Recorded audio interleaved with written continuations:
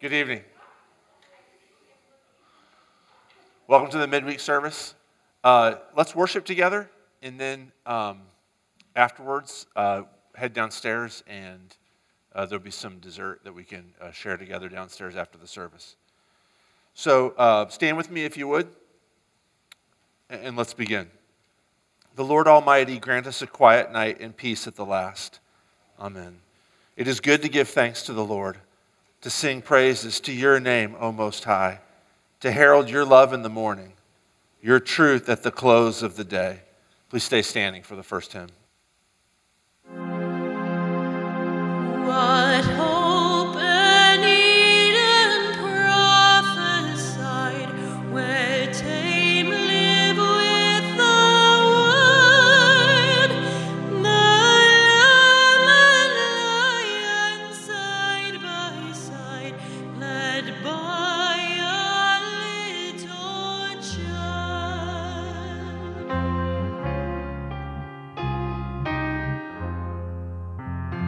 A shoot will sprout from Jesse's stem, a branch from David's line, a Prince of Peace in Bethlehem, the fruit of God's design.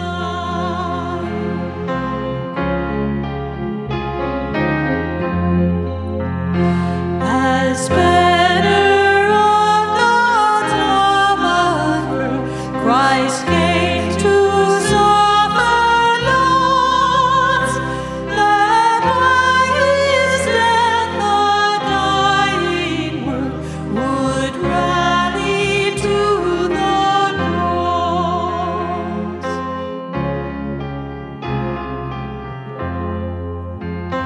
Come, Jesus, come, Messiah, Lord, lost paradise restored. Lead past the ages flaming sword. Come, open heaven's door.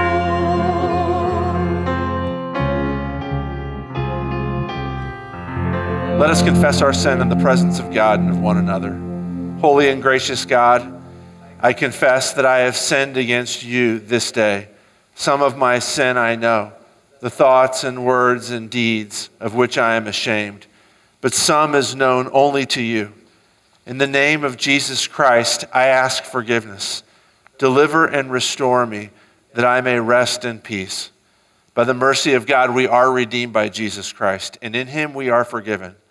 We rest now in his peace and rise in the morning to serve him. Amen. You may be seated.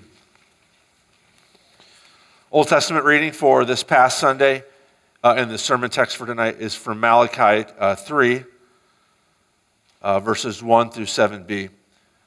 Behold, I send my messenger, and he will prepare the way before me. And the Lord whom you seek will suddenly come to his temple. And the messenger of the covenant in whom you delight, behold, he is coming, says the Lord of hosts. But who can endure the day of his coming? And who can stand when he appears? For he is like a refiner's fire and like fuller's soap. He will sit as a refiner and purifier of silver. And he will purify the sons of Levi and refine them like gold and silver. And they will bring offerings in righteousness to the Lord. Then the offering of Judah and Jerusalem will be pleasing to the Lord as in the days of old and as in former years. Then I will draw near to you for judgment. I will be a swift witness against the sorcerers, against the adulterers, against those who swear falsely, against those who oppress the hired worker in his wages, the widow and the fatherless, against those who thrust aside the sojourner and do not fear me, says the Lord of hosts. For I, the Lord, do not change. Therefore you, O children of Jacob, are not consumed. From the days of your fathers you've turned aside from my statutes and have not kept them. This is the word of the Lord. Thanks be to God. The epistle reading is from Titus 2.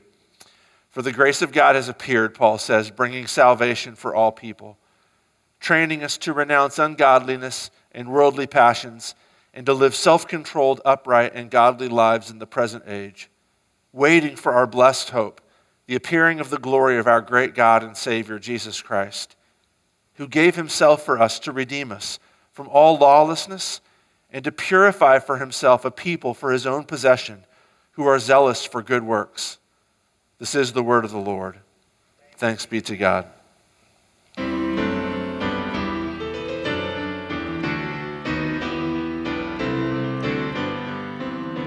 Prepare the royal highway, the King of Kings is near. Let every hill and valley a level road appear. That greet the King of glory, foretold in sacred story. Hosanna to the Lord, for he fulfills God's word. God's people see him coming, your own eternal King. Palm branches strewn before him, spread garments, shout and sing. God's promise will not fail you, no more shall doubt assail you. Hosanna to the Lord, for he fulfills God's word.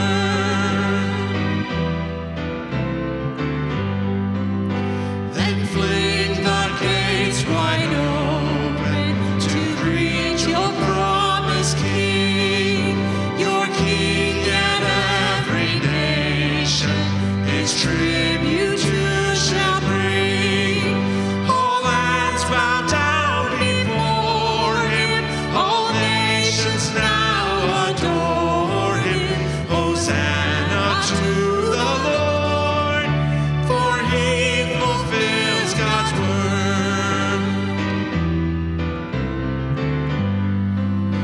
His is no earthly kingdom, it comes from heaven above. His rule is peace and freedom, and justice, truth and love.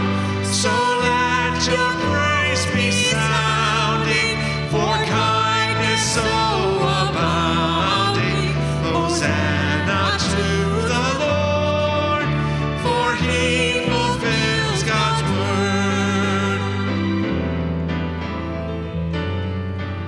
Please stand for the gospel reading.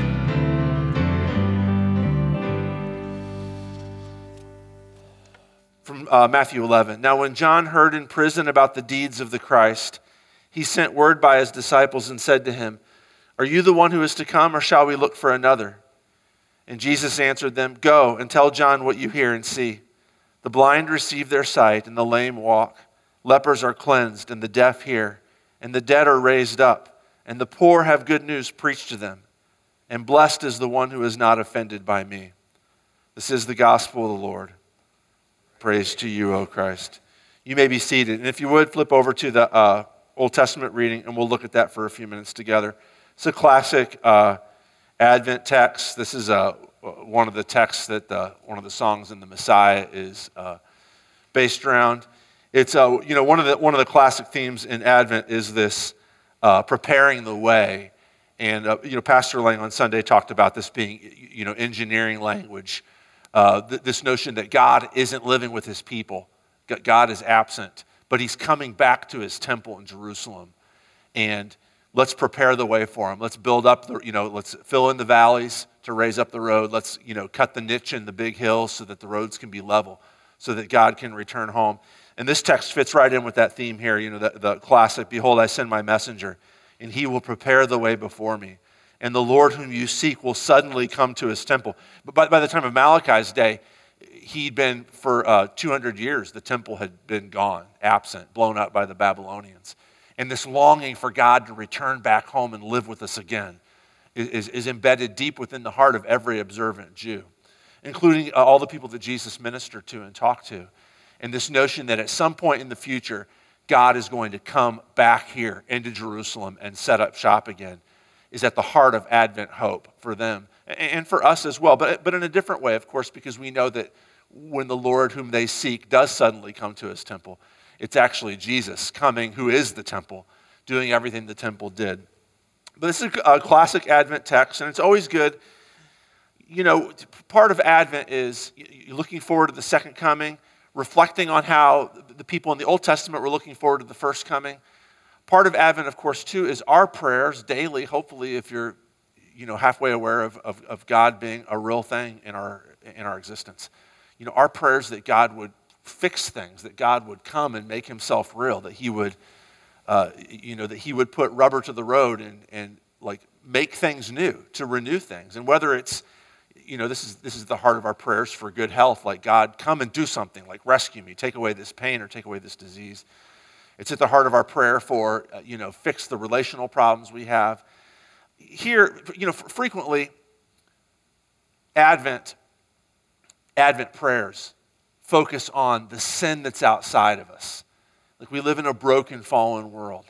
And when you look at environmental disasters, or when you look at the screwed up political scene in the United States or all over the world, when you look at, bad economic policies or whatever, when you look at like the crime in your neighborhood, whatever it is, the prayer is like, God, come and fix this stuff. It's a totally appropriate prayer.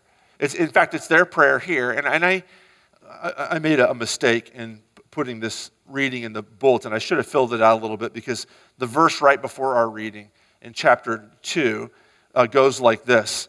The people are saying, everyone who does evil this is why they're wanting the Lord to return, because this is their burden. Everyone who does evil is good in the sight of the Lord, and he delights in them. And they're asking, where is the God of justice? That's the line right before our verse, our text. Where is the God of justice? God, where are you at? Come and fix all the bad stuff that's going on out here. The evil people, good stuff is happening to them, and bad stuff is happening to us. And of course, this is a totally appropriate prayer. I've talked about this in here before. I don't want to beat this horse too much, but there's so many Psalms. I think just recently we talked about Psalm 73 a little bit in here. There's so many Psalms where the psalmist is saying, God, what's going on? Like, I faithfully serve you, and one after another, bad things happen to me.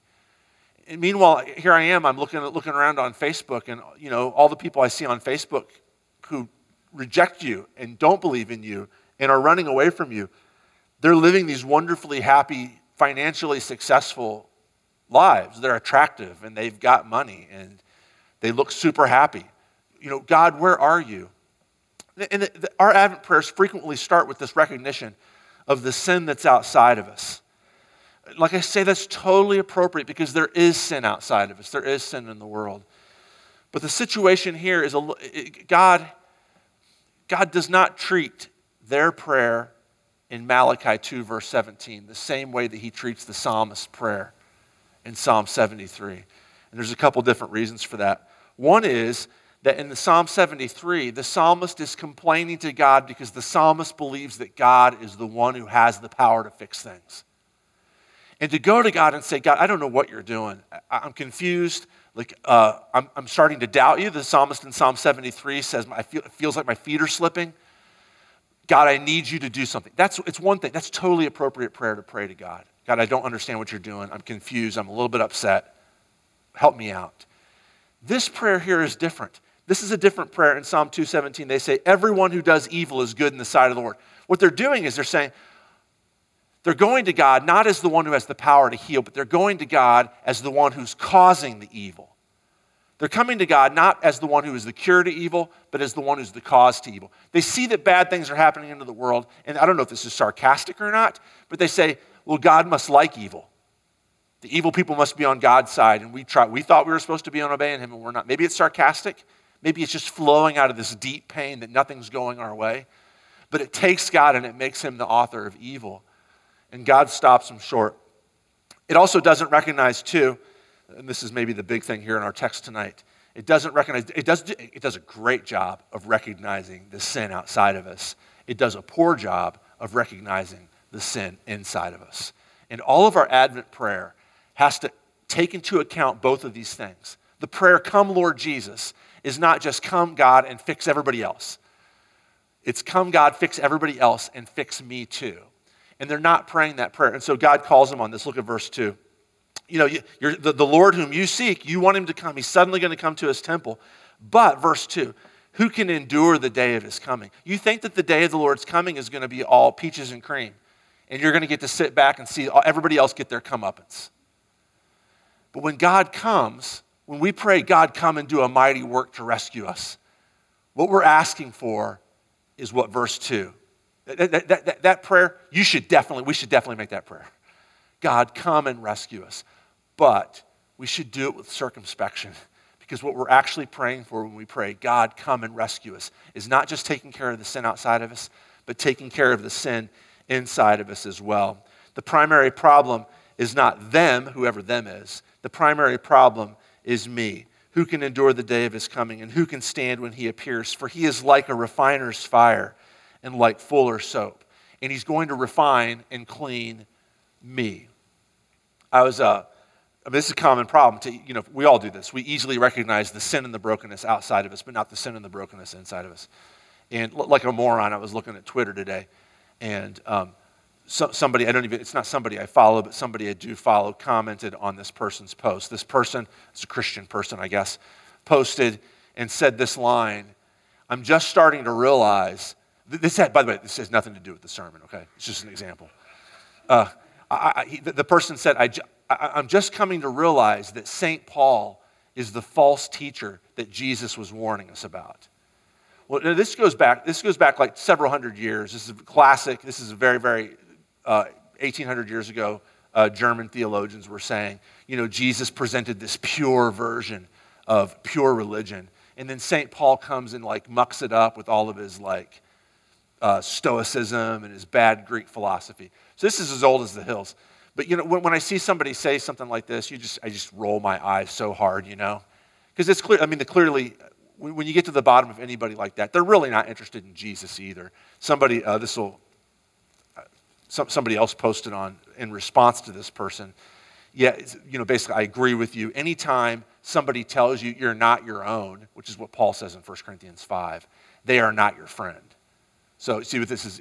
Paul says you're not your own. You've been bought with the blood of Christ.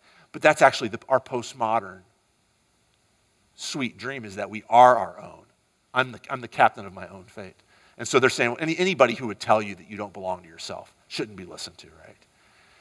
And then one of the people I followed posted something snarky on there about whatever, I don't know. So anyway, I'm rolling my eyes, and I'm like, this is just nonsense. And of course it is. It's absolute nonsense. And like I said, the people here who post that, they're not really interested in Jesus either.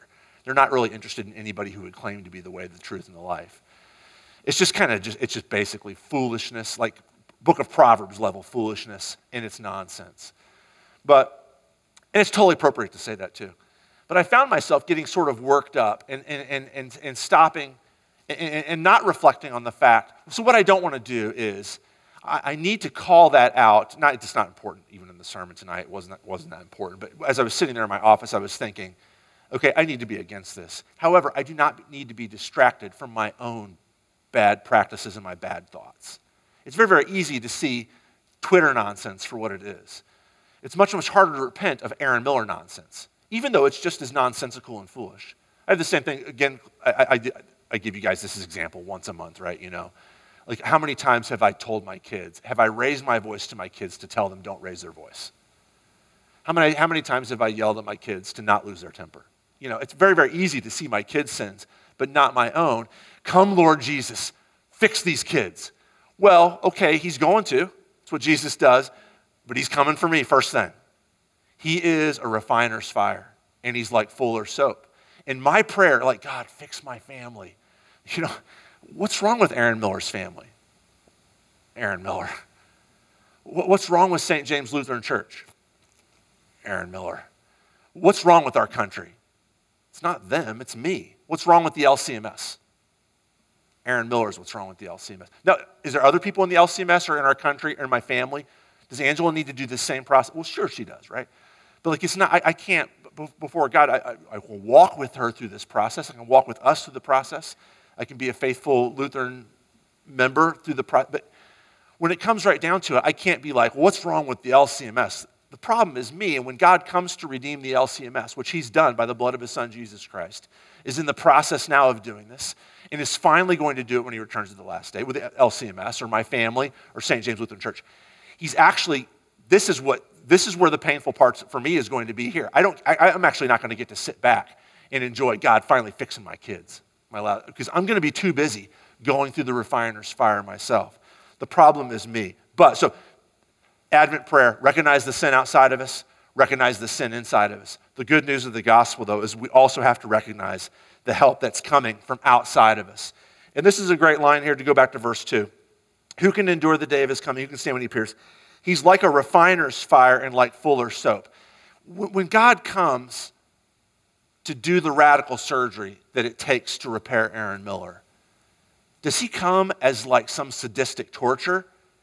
Is he going to cut into me to get the sin out of me because he likes to see me hurt? Is he going to put me through the refiner's fire because it gives him pleasure to burn me up?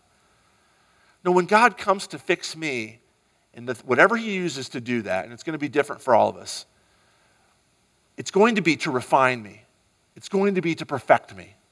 It's going to be to answer the prayer, come Jesus, and fix everything. And whereas I thought that was all of you guys that needed fixing and not me, it turns out that it's me. But when God comes and does it, it won't be to punish me as his child. It will be to perfect me. It will be to present me to himself spotless, to present me to you guys spotless on the last day. One of the great ways that we get at this, and I'm almost done here, is that, who is God in this paradigm? He is like, look at the end of verse 2. He's like a refiner's fire and like fuller's soap. Well, let's read verse 3 too. He will sit as a refiner and purifier first. So who is God here? He's the refiner, right? He's the metallurgist who's perfecting us. But he's not just the metallurgist. He's also the fire. You see that? In verse 3, look at verse 3 again. He's the refiner. But in verse 2, he's the refiner's fire. He's both the subject and the catalyst of our redemption. God's not up here like, zapping, hey, Aaron's not paying attention to me. Let me get him, I'm going to put him in a car wreck so he'll start listening to me more. God's not like that. That's not the God who we serve. God is right there in the middle of the fire with you. God is the fire. God, whatever pain or miscomfort you're going through, we're going through. And this theme, of course, finds itself right inside the heart of the cross, where God is not zapping the human race from a great distance. God is becoming a human so that he can go through the refiner's fire himself. When we ask God to come and renew things, we have to know that he's coming to renew us. And he's doing it not to us, but with us. God's refining us because he himself is going through the refiner's fire with us. He himself is the refiner's fire. Last thing, once this happens, then he will fix the problems outside of us. Verse 5, then I will draw near to you for judgment. I'll be a swift witness against the sorcerers, against the adulterers. These are the people that you're praying that I will take care of. All the bad people, against those who oppress the hired worker in his wages, the widow and the fatherless, against those who thrust aside the sojourner and do not fear me. Those are the people that you're praying that I'll fix, right? Okay, so first I'm going to fix you. But it's not just you. I'll also fix that too. I'm going to fix everything. And that's our Advent hope. Recognize the sin outside of us and pray that God would take care of it. Recognize the sin inside of us. Acknowledge that our prayer that God fix everything that's going to be the locus of it for our existence. And then to embrace the fact that he himself comes from outside of us to fix us and redeem us. And again, I botched this up. This isn't in your bulletin. I apologize. There's one more line in verse 7 that I should have left in there where God says this. So here's the line that's in our bulletin. For my statutes and have not kept them. Next line, though, which is not in there. Return to me and I will return to you, says the Lord of hosts. So Advent is always about return to God. We celebrate Advent because we recognize that he's the one who can fix everything. And we spend these Wednesday evenings coming together as a people to go to him and say, come quickly, Lord Jesus. As a reminder that tomorrow morning, Friday morning, Saturday afternoon, this whole season, in fact, our whole lives, we should be constantly in prayer. Come quickly, Lord Jesus, and make all things, especially me, make all things new. Stand with me and let's pray.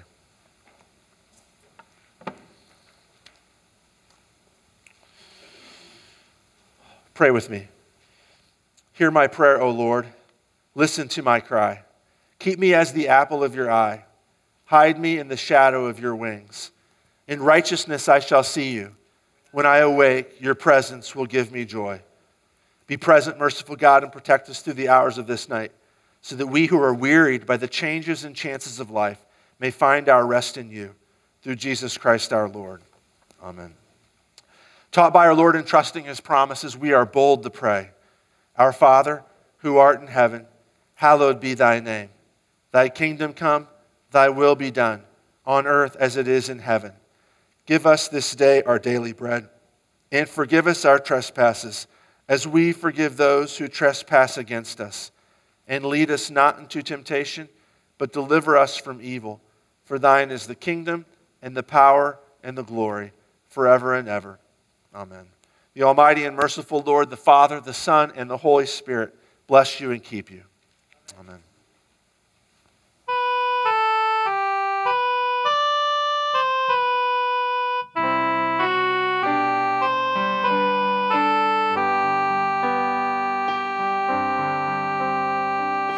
As with gladness men of old did the guiding star behold, as with joy they hailed its light, leading onward, beaming bright. So most gracious Lord, may we evermore be led by thee. As with joyful steps they sped, Savior, to thy